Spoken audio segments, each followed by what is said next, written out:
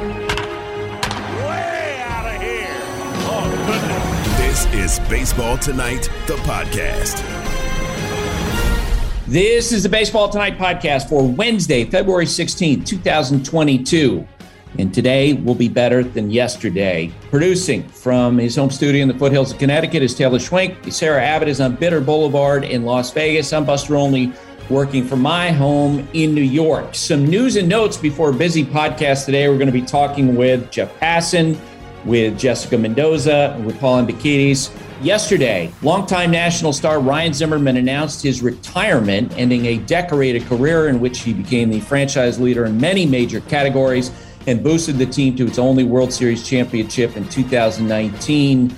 Wishing best to Ryan and his family. He has served this game well. The trial that determined whether or not former Angels employee Eric Kay was responsible for the death of Tyler Skaggs turned into a larger glimpse into brazen drug use in the Los Angeles Angels clubhouse. His four former players testified Tuesday about their own opioid histories, including pitcher Matt Harvey. And an update on baseball's labor situation. Yep, spring training should be starting right now, and the two sides aren't even close. Taylor, what do you got? Buster, for one, because we use that sound so often, I put it officially from my computer onto my soundboard. So we can just play it all the time. That's fun. A couple things to promote. You should listen to Swagoo and Perk, hosted by Marcus Spears and Kendrick Perkins. That comes out every Tuesday this week. The guys discuss the culture of the Nets and why James Harden wanted out, how Aaron Donald dominated when it mattered most, why they're happy for Odell Beckham Jr., as well as their thoughts on the Super Bowl halftime show. That is Swagoo and Perk. You can follow that show wherever you listen to your podcasts, or you can watch the show on YouTube, which is an absolute delight. And you should be watching NBA Today at 3 p.m. Eastern, noon Pacific on ESPN and the ESPN app, or listen to the show as a podcast. Vivid Seats wants to get you to the games you love this spring. Experience every pitch, assist, and game-winning shot live and in person. And the best part? Each transaction is a step toward a free 11 ticket with Vivid Seats rewards. Score unbeatable perks like free tickets, surprise seat upgrades, and annual birthday deals. As the official ticketing partner of ESPN, Vivid Seats is offering you $20 off your first $200 ticket purchase with code BASEBALL. That's code BASEBALL.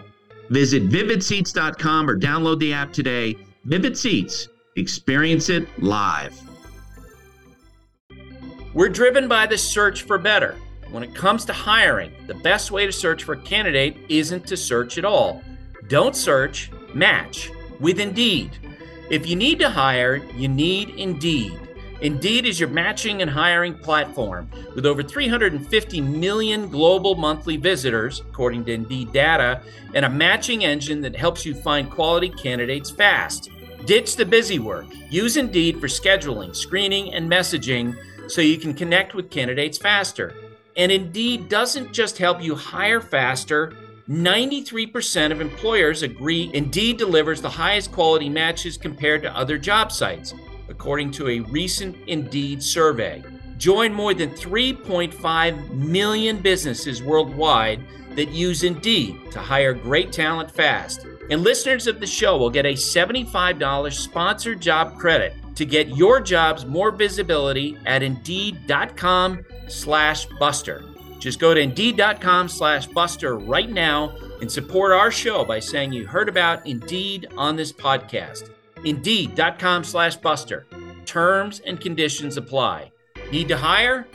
You need Indeed. Jeff Passan covers baseball for ESPN. Good morning, Jeff. Good morning, Buster. How are you? I would be better if we had some camp to be in, some story to be writing about some rookie pitcher, preparing to throw live batting practice or something like that. But that's not where we are. We'll get to labor situation in a second. I wanted to get your reaction to what we got out of Eric Kay's trial yesterday. Our colleague TJ Quinn doing a great job updating. And so yesterday you have tweet after tweet after tweet of information coming from Matt Harvey, coming from that trial about drug use in baseball. And I must say about Matt Harvey, generally, none of what he said acknowledging cocaine use was necessarily a surprise based on the concerns I heard within the Mets organization when he was there. It did for me cement him, like Dwight Gooden, as one of the, tales in baseball of geez, what could have been. The whole day to me was just really sad. From Matt Harvey's testimony to Carly Skaggs, Tyler Skaggs' widow, having to discuss how she didn't realize that he had a problem with pain pills. And, the whole thing being laid bare out there for the world to see. I think we can talk about how big of a problem, Buster, this is in baseball, but we can't do so without talking about how big of a problem it is in America too. There's a reason that it's called the opioid epidemic. We don't attach that word to small problems. And the fact that we have drugs that are as addictive as they are, were as readily available as they were upon their creation, and were sold to the public as being non-addictive, is honestly one of the great tragedies of modern America. And the fact that this was unleashed and found its way to the corners of Major League Baseball is no surprise, because this is a sport where people are in pain, and they're in pain because their jobs require incredible feats of strength that put incredible amounts of strain and stress on their bodies. And I think pitchers are at the top of that list. I've always believed that, just based on conversations I've had with, pitchers during their careers, after their careers. You hear stories about guys who deal with this issue all the time because they're doing an unnatural act. You know more about that than anybody. Yeah. And here's the thing. It's more, or at least the conversation has been more about anti-inflammatories, right? Like, this guy got a Toradol shot. He needs to get loaded up in order to go out there. It's essentially just masking the pain. But with the prevalence of Toradol in baseball, especially among pitchers and their arms toward the end of the season, it was not an unreasonable assumption to think that there would be some, maybe a large number, who have been using opioids as well. And you look, Buster, back in 2019, I think it was December, the big headline of the day was Major League Baseball stops testing for marijuana. Remember, that was a trade with the Players Association so that they could test for opioids. And I don't know the specifics or details of that plan, what the testing does, how many people are in the program because they've tested positive illicitly. But clearly, this is an issue that came to the forefront because of a tragedy. And that's the worst part of the whole thing, that Tyler Skaggs did not have to die. And unfortunately, he's not with us anymore. And having issues, pain issues, having physical issues for pitcher, that's just inherent in the sport. I'm sure you've noticed this through the years. I have, how rare it is that you see a former pitcher who throws batting practice in retirement. Yeah. You go up. I mean, Bud Black might be the only one that I can. Tommy Lasorda used to. He was a former pitcher when he was manager of the Dodgers. He would throw batting practice, but they don't, because their arms are shot. And that's just not something where they're not in use. These guys are dealing with pain. Yeah. And I wish there were a better solution for this. I wish that baseball was a sport that did not push one segment of players. I just, I think about other sports. So I think about the NFL. I cannot fathom how many players from the NFL become addicted to opioids, just because the brutality they are putting their bodies through on a weekly basis, and the long-term repercussions of it. I mean, we've seen it through CTE and the scourge that is on the sport. But for the people whose pain is just physical and who are just trying to get through the day, It's a national crisis, and it's something that I can only hope that baseball gets under control, and that this is a wake-up call for the players in the sport. What happened to Tyler Skaggs is not an anomaly. We've seen it happen throughout the country for the last 15 years. And seeing it happen, seeing it come as close as it did when he passed away, I think certainly within the Angels organization, it woke up a lot of people. All right. Give us an update on the labor situation.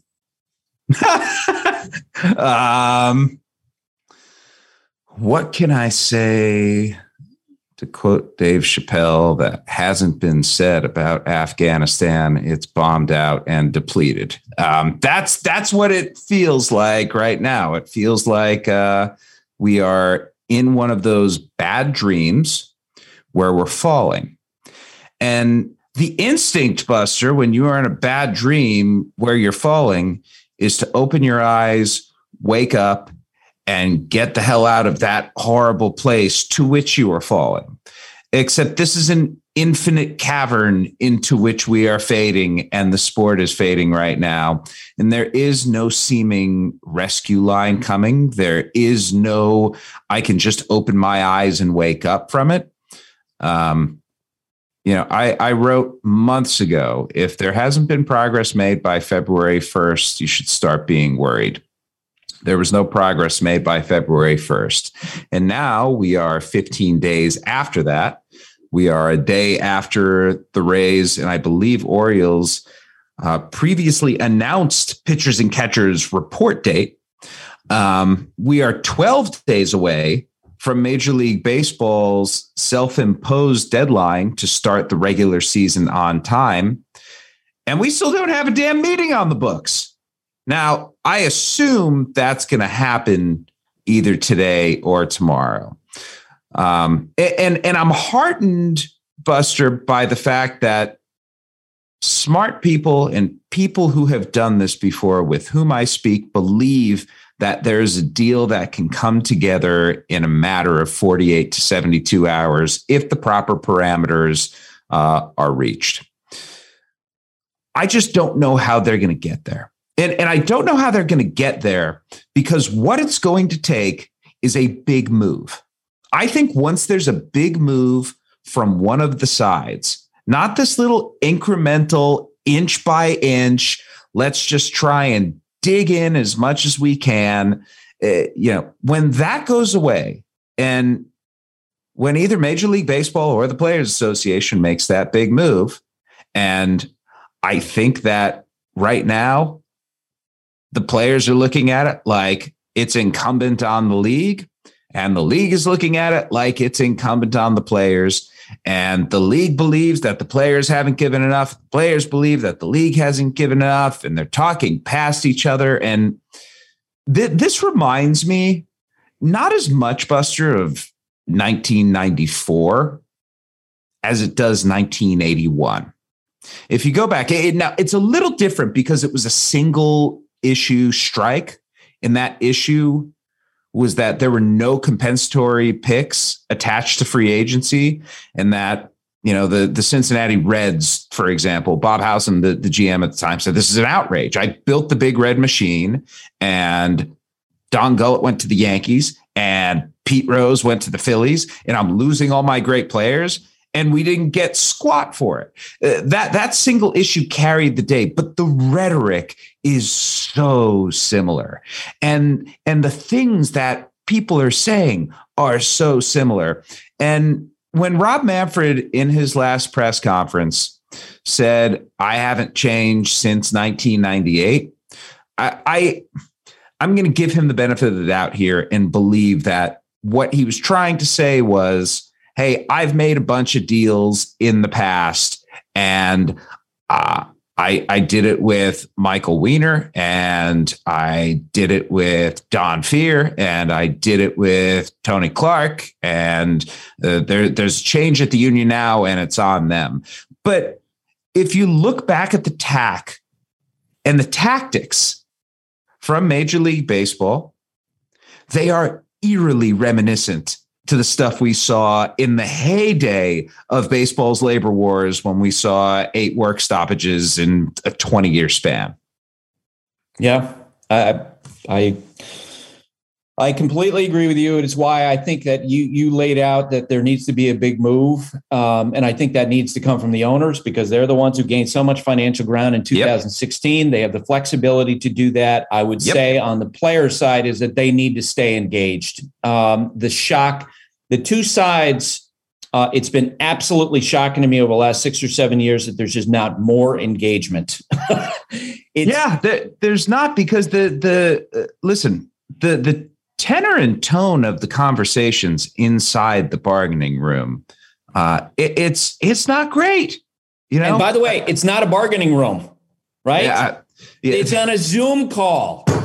Well, they have that now. Granted, most of the sessions since the lockout started have been in person, but they've been small group sessions. It hasn't been like you're bringing in a cadre of players and a cadre of owners, and you're putting everyone in the room. And if Bruce Meyer on the player side and Dan Halem on the league side disagree on something, you can have a sidebar with other guys. You can have back channeling. Those relationships, Buster, are dead. They just don't exist. And I think that is a feature, not a bug. I think that the league has put together such a formidable group of labor relations professionals that they've turned this entire thing into a technocratic exercise where you've got Dan Halem, Rob Manfred, Morgan Sword, and Pat Houlihan. That's the brain trust on the league side. 4 people who have been at the commissioner's office for a long time now, know the basic agreement like the back of their hand, and understand what levers do certain things. Like the people inside Major League Baseball now, and the reason that we've gotten to the place we've gotten in the sport with efficiency being of paramount importance is because this ideology has been spread throughout it that not only do they know, but they know better than anyone else how to get this thing done. And the reality is, Buster, the way that the labor relations world has turned on its head since the strike in 1994 backs that thing up. Like up until and through 1995, this was the players' world and the owners were just living in it. And even though, oddly, players have, I think, gotten a much greater degree, especially in the NBA, of pulling being the puppeteer of pulling the strings with how the sport works. The player empowerment movement has not led to gains on the player side in Major League Baseball in terms of labor relations. They have lost ground. They are paid less than they were 4 years ago, and it's gone down every year since. They don't have any sort of guaranteed cut of gambling money, of ancillary monies that are coming in from Ballpark Village in St. Louis, from the Battery in Atlanta, from the crypto deals that baseball's doing. It all speaks to the idea that some with whom you've spoken, I'm sure, believe that a capped fixed system that has a guaranteed split of revenue would be better for the players. Now, the players ain't there yet, and I'm not sure that they're ever going to be. But there's an argument to be made that when you have what the players view as bad actors on one side, then you too need to get technocratic and argue these minute details of a system that can't be leveraged to screw you, because that's what's happened in baseball. The owners have put themselves in a position where they have cut off spending in so many areas of the sport, especially on the amateur side, that when they know what they know now about the age curve and about efficiency in the game and about using these little arcane rules to gain advantages, they've said, you know what? Partnership, schmartnership, we're going to take advantage of them, and you guys just do a better job next time at the table. Yeah. Yeah. It's brutal. Guys, you should see Buster's face right now. He's just like, it reminds me, and I promise this is a compliment because I love her more than anyone in the world. It reminds me of my dog when she's sad. She just sits there and goes, huh, and just sighs. And all you can do, Buster, at this point, you have been reduced to a human sigh. It's absolutely maddening. It's mind-boggling. It's shocking that they have gotten to these two sides. It's astonishing. So anyway, and here's the thing. I think you'd agree with me on this, is that at this point, even if they agree to a deal, let's say in 2 weeks, let's say the owners do make that big move and they shake hands on a deal and they're both holding their nose as they do it, the overall view of baseball as a product will not be addressed, and it will still be fragile, and the relationship will be completely unproductive in terms of that's it's funny. I was talking with someone yesterday who brought up that exact point. For all the financial consternation that there is right now, he said, we're missing the forest for the trees, which is that right now the product sucks. And the frustrating part is that Shohei Ohtani doesn't suck. Fernando Tatis doesn't suck. Ronald Acuna doesn't suck. Vladimir Guerrero doesn't suck. Juan Soto doesn't suck. Any number of incredible players, veterans who have been around from Mike Trout and beyond, they don't suck. But the game drags. The game is lacking action, and the game needs addressing. And this would have been a wonderful time for the two sides to get together and say, our game is in peril, not because of the financial elements, but it could sure use a refresh on the playing side. Well, and I hope that that's where the conversation turns after the next labor agreement happens, whenever that happens. All right, sir. Thank you. Thanks, Buster.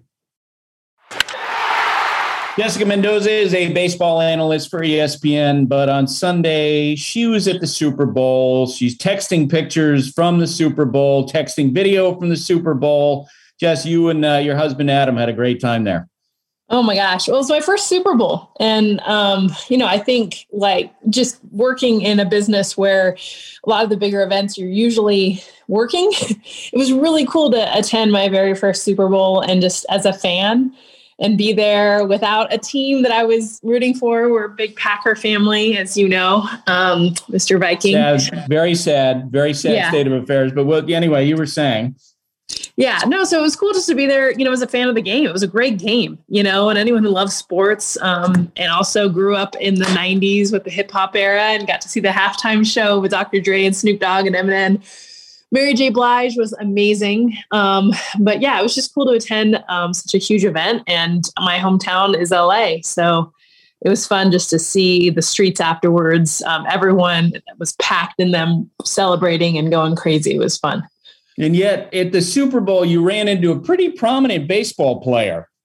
Yeah, it was funny because, obviously you get that many tens and thousands, hundreds of thousands of people. And I ran right into Kyle Schwarber, and he was all decked out with his buddies in Bengals gear. And because he grew up in Ohio. He was born and raised in Ohio. Born and raised in Ohio. Actually, his house, he's going to have his first child here. He was telling me in a couple of weeks. So his wife told him very distinctly, this is your last trip. So go have that, go be a Bengals fan. But he was saying, he was talking about just this whole road to getting there and the Super Bowl. And he's like, I now know how Cubs fans felt back in 2016, over 2 decades, not having been able to be there, never winning, just the underdog nature of what the Cincinnati Bengals were. And obviously, it ended up not winning that game, but catching him pregame, big grin across his face, and just seeing his fandom, as just a huge Bengals fan was really cool.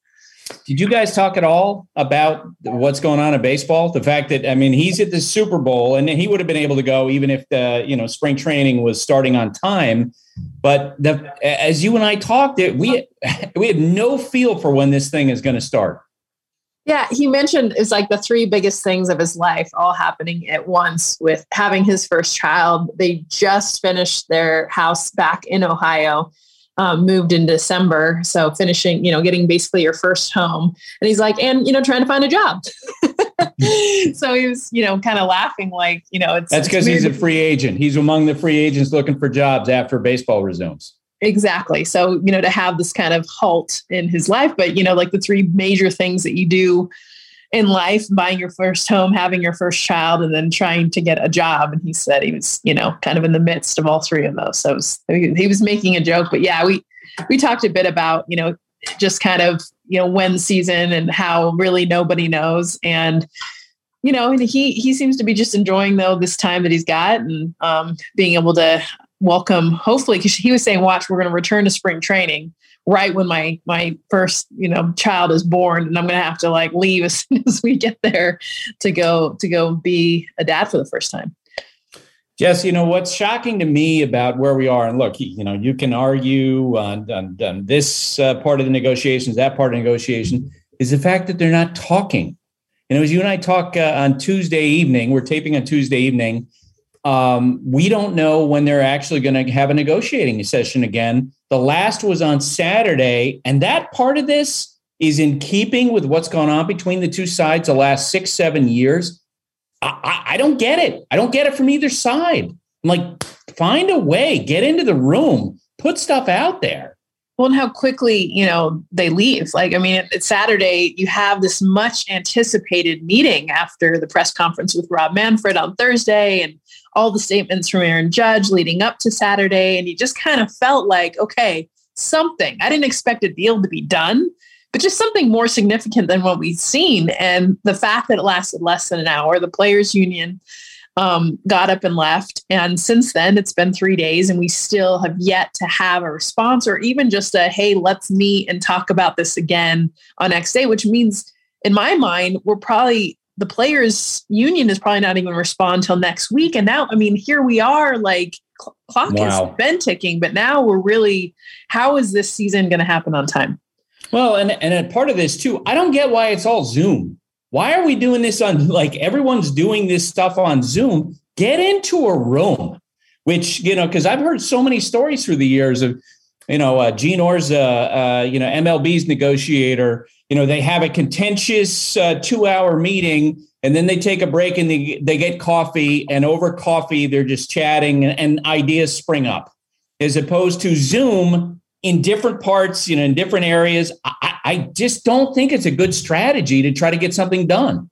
I love that point. It's so true. We all know that, right? It's one of those things that Zoom is something we've all gotten used to. And it's like, oh yeah, now we can do this. We can do things virtually. But the thing is the moment you get back in person for anything, list it, name it, without a doubt, as soon as our meetings with managers. Yes. We went Zoom in 2020 and then 2021, we actually got to talk to managers and people in person a little bit, at least. Oh my God. Yeah. And you forget and I think that's what Zoom's done is we kind of get used to it because it's like, oh yeah, it's fine until you get back in person. And I think for the players union, and MLB, for them to all be able to get together in a room, I think they would realize in that moment, oh my gosh, this is so much different than just the direct business nature of what we're trying to do, but actually what's behind this and trying to make sure that baseball at the core of it is getting back on the field. All right. You and I have not talked on the podcast about the Yankees announcing that Rachel Balkovec is going to manage in Class A. Tell me how you heard the news. I'm guessing you might have gotten a feel for it ahead of time. Yeah, Rachel, I've gotten to know over the years, and she's a softball player. She played at Creighton and played in New Mexico as well, and known her a long time. Her resume is incredible, but I know that her end goal is to be a general manager. It is incredible to me, the boxes that she is continuing to check on her path, what I know she will end up being in the front office, coming from being a minor league hitting coordinator to now being the first manager for a minor league team in the Yankees organization, but for all of Major League Baseball, the first manager at any level in professional baseball history. She's someone that's bilingual. I've seen her in action, just relate to players. She went and trained in the Netherlands to understand vision training, to be able to implement that into her game. She was a strength coach for part of her career. What she can bring on so many different angles is huge. But the fact is this last year, if you just look at this last year alone, the amount of female hires within Major League Baseball, and what I'm proud of is the fact that they're doing well. is it's not just that they're hired, but Alyssa Nakken with the Giants, Rachel Fulton with the Cubs. I mean, Sarah Goodrum. I mean, you look down the list, and now there's getting more and more hires because these women aren't just being hired to check that box. They're killing it with what they're doing. And I have no doubt that Rachel Balkovec will do much of the same. Give me an example of what you said you saw her in person and relating to players. Give me an example of something you saw. So I was watching her in the cage, and she was throwing batting practice, and she was speaking Spanish too. And this was in the Yankees organization at spring training. So she was working. She probably had like 6 or 7 guys rotating in and out of the cage, and she's throwing batting practice. And of course, softball background, and just being able to throw, relate, and she was throwing different angles. So she was kind of moving around the net for her to be able to pitch from different angles to do different things. And then speaking Spanish to the guys. And then when she spoke, and she said this, I mean, she spent a long time in the Dominican to be able to not only understand and speak Spanish, but to also really understand the background of a lot of these players that we're seeing now, especially in the minor leagues. And something that she can do is she grabs their attention in a way that I have not seen many coaches be able to do. And of course, there's so many players that listen to their coaches. You see them pay attention. But when she spoke up, it wasn't just the one guy in the cage. It was the 6 guys waiting outside the cage that were, messing around. As soon as she spoke, they stopped and everybody was listening. She commanded their respect. And that's because she's taken the time to understand players that I feel like a lot of coaches don't get the chance and opportunity to really not only speak the language, but go to their hometown, go to meet their families, really understand who they are, and then get to the core of how they can make them better. Now, you've been around a lot of coaches, managers in your time as a player, as your time as a reporter, being an analyst. Who did that moment remind you of? Because if anybody, because I always, I'll see something and then I'll try to relate it to something that I've witnessed in the past. And I'm curious to see if anybody jumped out. So I get a sense of how she commands a room. Yeah. I mean, I go back to Mike Candrea, who's my Olympic coach. The reason what made him like a Hall of Fame, coaching a bunch of Olympians was getting to know the individual and understand everything. It's almost like a psychologist, to be honest. So you're part coach, you're going in depth. Obviously the words coming out of your mouth are very much about your swing, the technology, like everything that you're trying to go over to make them a better hitter in this case. But then understanding who they are, what gets to them, what allows them to buy in. Because you've been, Buster, around so many coaches, and all these guys have their own coaches back home. You're competing with so much. So how do you get them to buy in to what you're trying to tell them in that moment? And it's really just understanding who they are and how to approach them. Yeah, I think you would agree with me. I mean, a recent example of that is Alex Cora. Since he became, yes. He's extraordinary at that, about connecting with all the individual players. From 30,000 feet, you mentioned this wave of women coming into baseball in the last couple of years, and they're killing it. From your perspective, why do you think that's happened? I think more organizations, I've gotten more phone calls just from GMs, from owners, from managers that are asking, hey, do you have a list of, women that you would recommend? I think more just teams want to open their minds to be able, because a lot of times you're hiring those people, and it ends up being who you're connected to, whether it's people you went to school with, you came up through baseball with, and it ends up being, that boys club. And there's so many organizations, and I'm proud of the sport, to be honest, and not every organization, as we know, but there's definitely a handful that is making a conscious effort of not only trying to be more diverse, but being diverse to make their organization better. And I say that as like a difference, because I think there is that, misunderstanding of, okay, let's be diverse to be diverse. Let's go. And so that no one can accuse us of having only older white people, but we're going to go and hire more minorities, whether that be women, whether that be more people of color, but to actually go and hire people that are those things, but also really good at their jobs, but they're not in our inner circle. So what I've seen just from more organizations is trying to get these lists, trying to understand who are these people and checking how good are they, at what levels that they've been able to do. Because ultimately, if we're going to do this, we want to make sure that it's so that more and more women after them can continue to do this.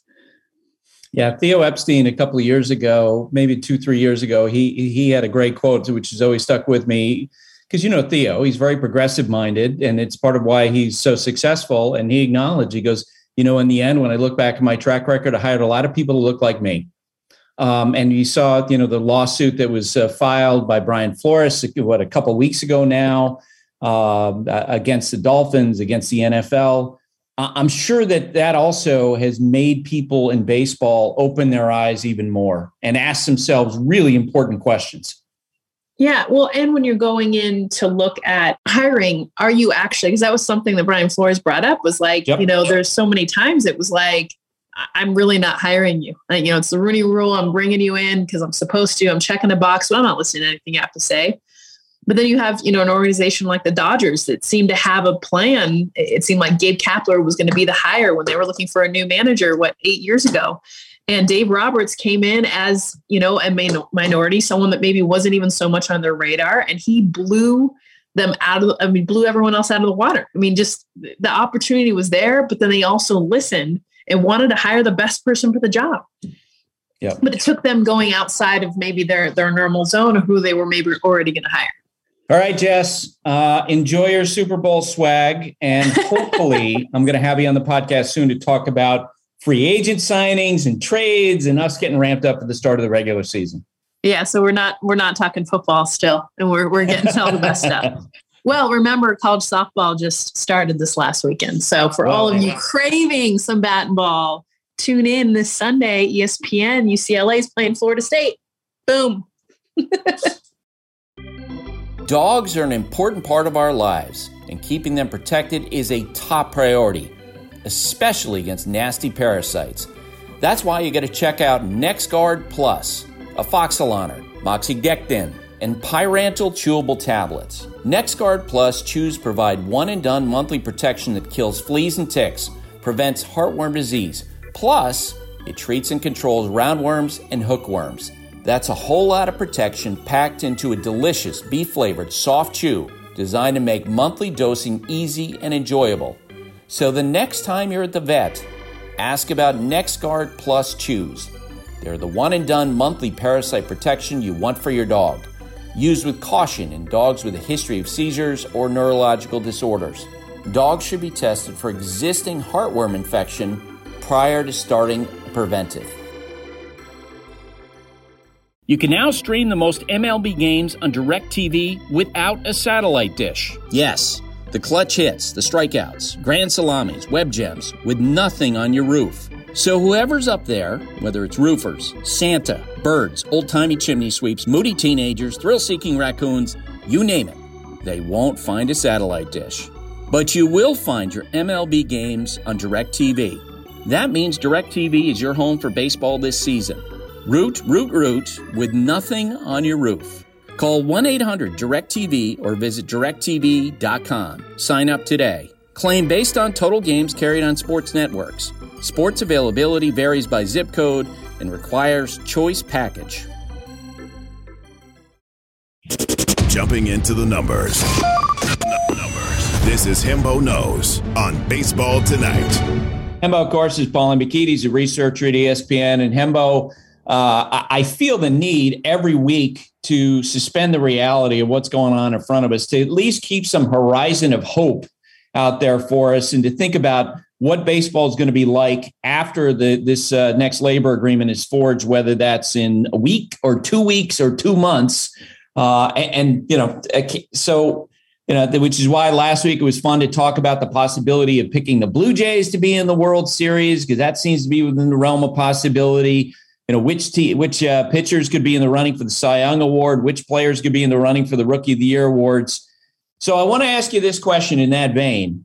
Tell me the teams and the players that are going to benefit the most from the universal DH, which is going to be part of baseball as we move forward. Yes, very excited about this, Buster, in this fantasy baseball world that we've created for ourselves. I have 3 players that I think really benefit from this change, and 1 team.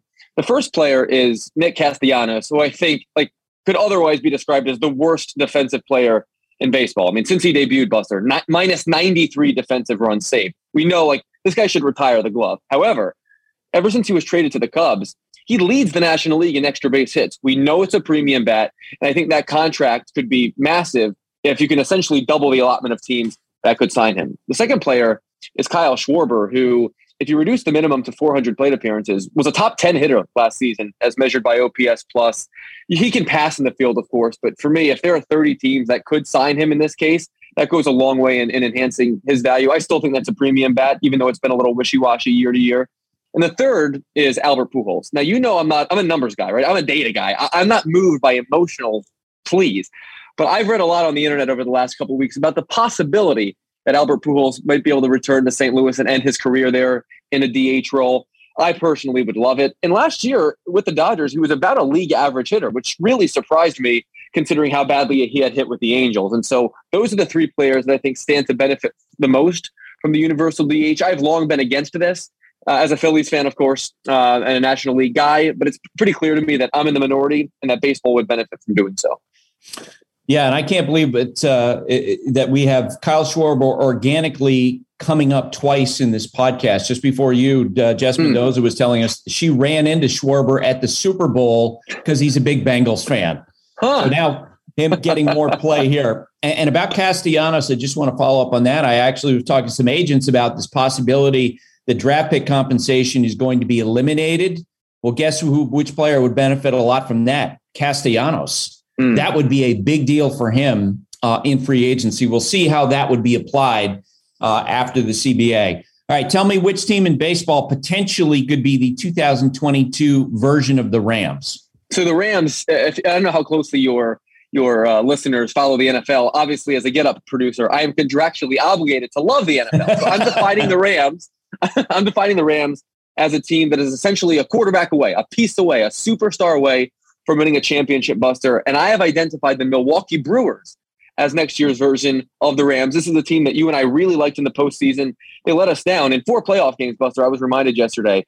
They struck out 48 times as a team and recorded 5 extra base hits. Christian Yelich has not become the premium bat year over year that we expected he might. So I've identified 2 players that I think could be their Matthew Stafford. The first is Matt Olson. This is an opportunity for a small market team to trade for a superstar. Olson averages 40 homers and 5 WAR per season for his career. To me, he's a top 15 or 20 player in the sport right now. And the second is Ketel Marte, who over the last 3 years owns a .318 batting average. Last year, the Brewers as a team batted .233. He doesn't sacrifice power there. I mean, he's one of baseball's best hitters when healthy. He can play a multitude of positions. To me, if I'm a Brewers fan, once that lockout ends, whenever God decides it ends, those are 2 players I want my team to target via trade, because I think either of those guys could help get my team over the top. All right. What about the Bengals? Which could be baseball's version of the Bengals in 2022? So the Bengals were a massive long shot. They were 80-1 to win the AFC before the season began. Those were the same odds as the Jets. That's how massive a long shot the Bengals were. So, Buster, I'm going to sell you on the Texas Rangers winning the American League. I'm going to tell you why, okay? Hold your horses here, okay? I'm going to tell you why. First of all, the obvious is that with Corey Seager and Marcus Semien, theoretically, if those 2 guys can combine to play, I don't know, close to 300 games, that should be 10 WAR by themselves. I mean, those are legitimate superstars that you're adding to a team that got nothing from those positions last year. So that's at least a good place to start. And secondly, Buster, they have reinforcements sort of coming along the way. And history obviously is a fairly good indicator that demonstrates that if you can perform at a high level, especially at the high level of the minor leagues, it's not the opportunity for that success to sort of bleed over into the big leagues does happen for a lot of organizations. And over the last 2 seasons, their system, there are 154 games over 500 in the minor leagues over the last 2 years. They got a couple of really good live arms, of course, in Jack Leiter and Cole Winn that could make an impact.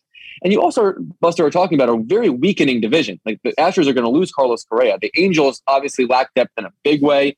And the Mariners sort of outperformed their run differential last year. And the A's are trading everybody. So if I'm looking for a super deep long shot, a sleeper, I'm giving you the Texas Rangers. Have I sold you, Buster Olney? No. I look, I like your point about the divisional context. That's always incredibly important. But I would have, as you started down this path, I thought, is this how he's going to sell me on the Phillies? Because I believe in the Phillies more than I would the Rangers. What are you kidding?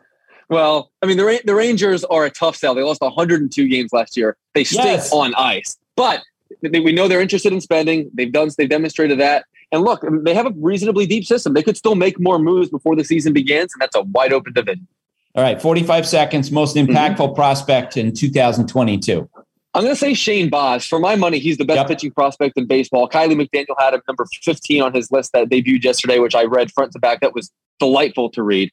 Last year, minor league hitters just stood no chance against this guy. He struck out 113 batters, Buster, and he walked 13. That was the best ratio of its kind across all affiliated baseball. So when you consider the Rays' player development track record, this guy has as good a stuff as anyone they've had in their system recently. There's no obvious reason for me to believe that by the time we get to October, at least, he might be the best pitcher on that staff.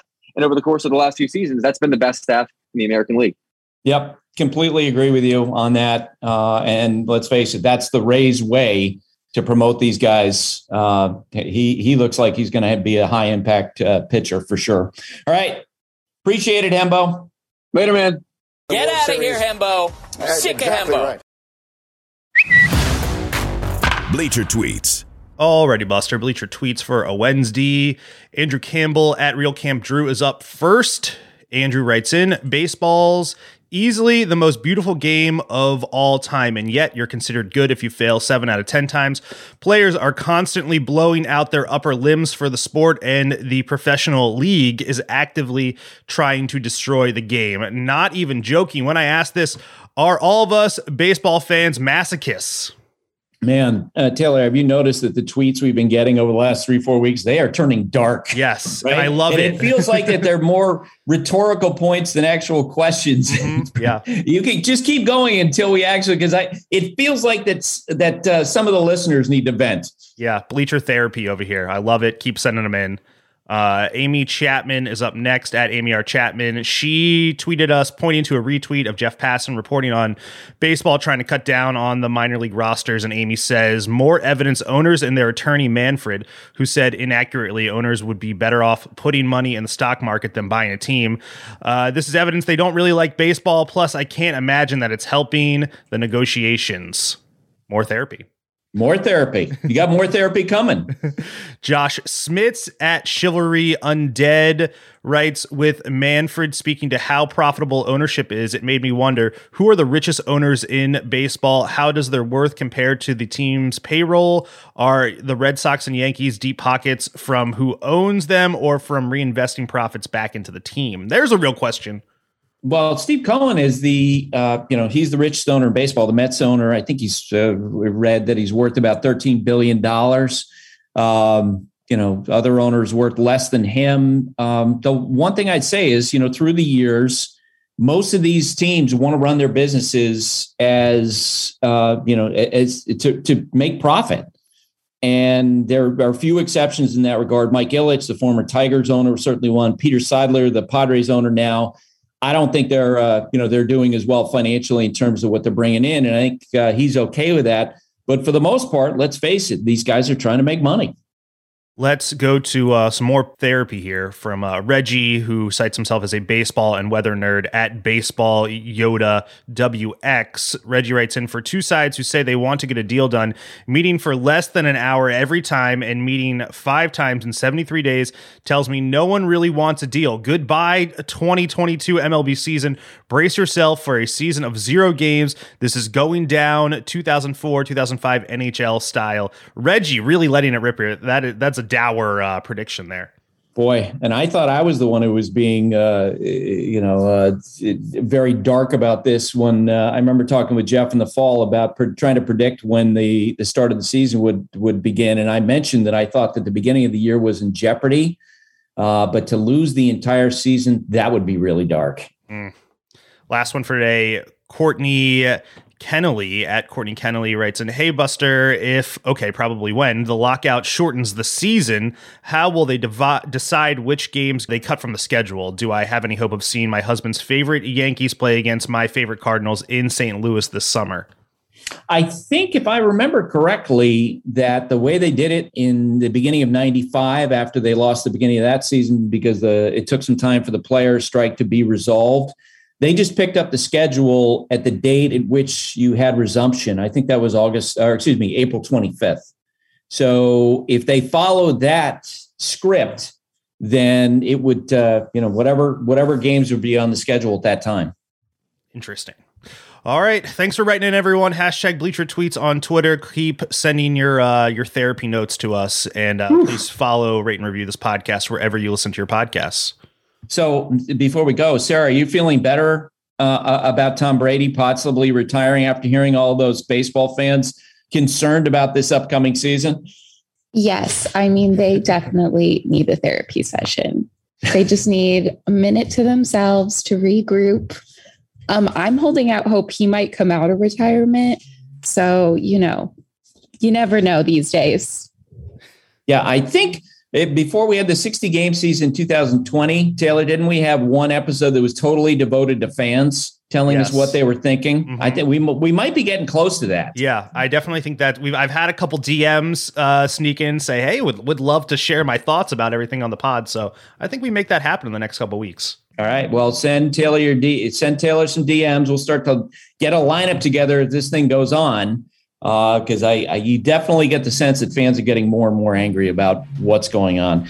That's it for today. That's it for this week's. My thanks to Jess, Hembo, Jeff, Sarah, and Taylor. Have a great day, everybody. Thanks for listening. Stay safe. And remember, hate and inequality based on skin color is something we need to fight against every single day.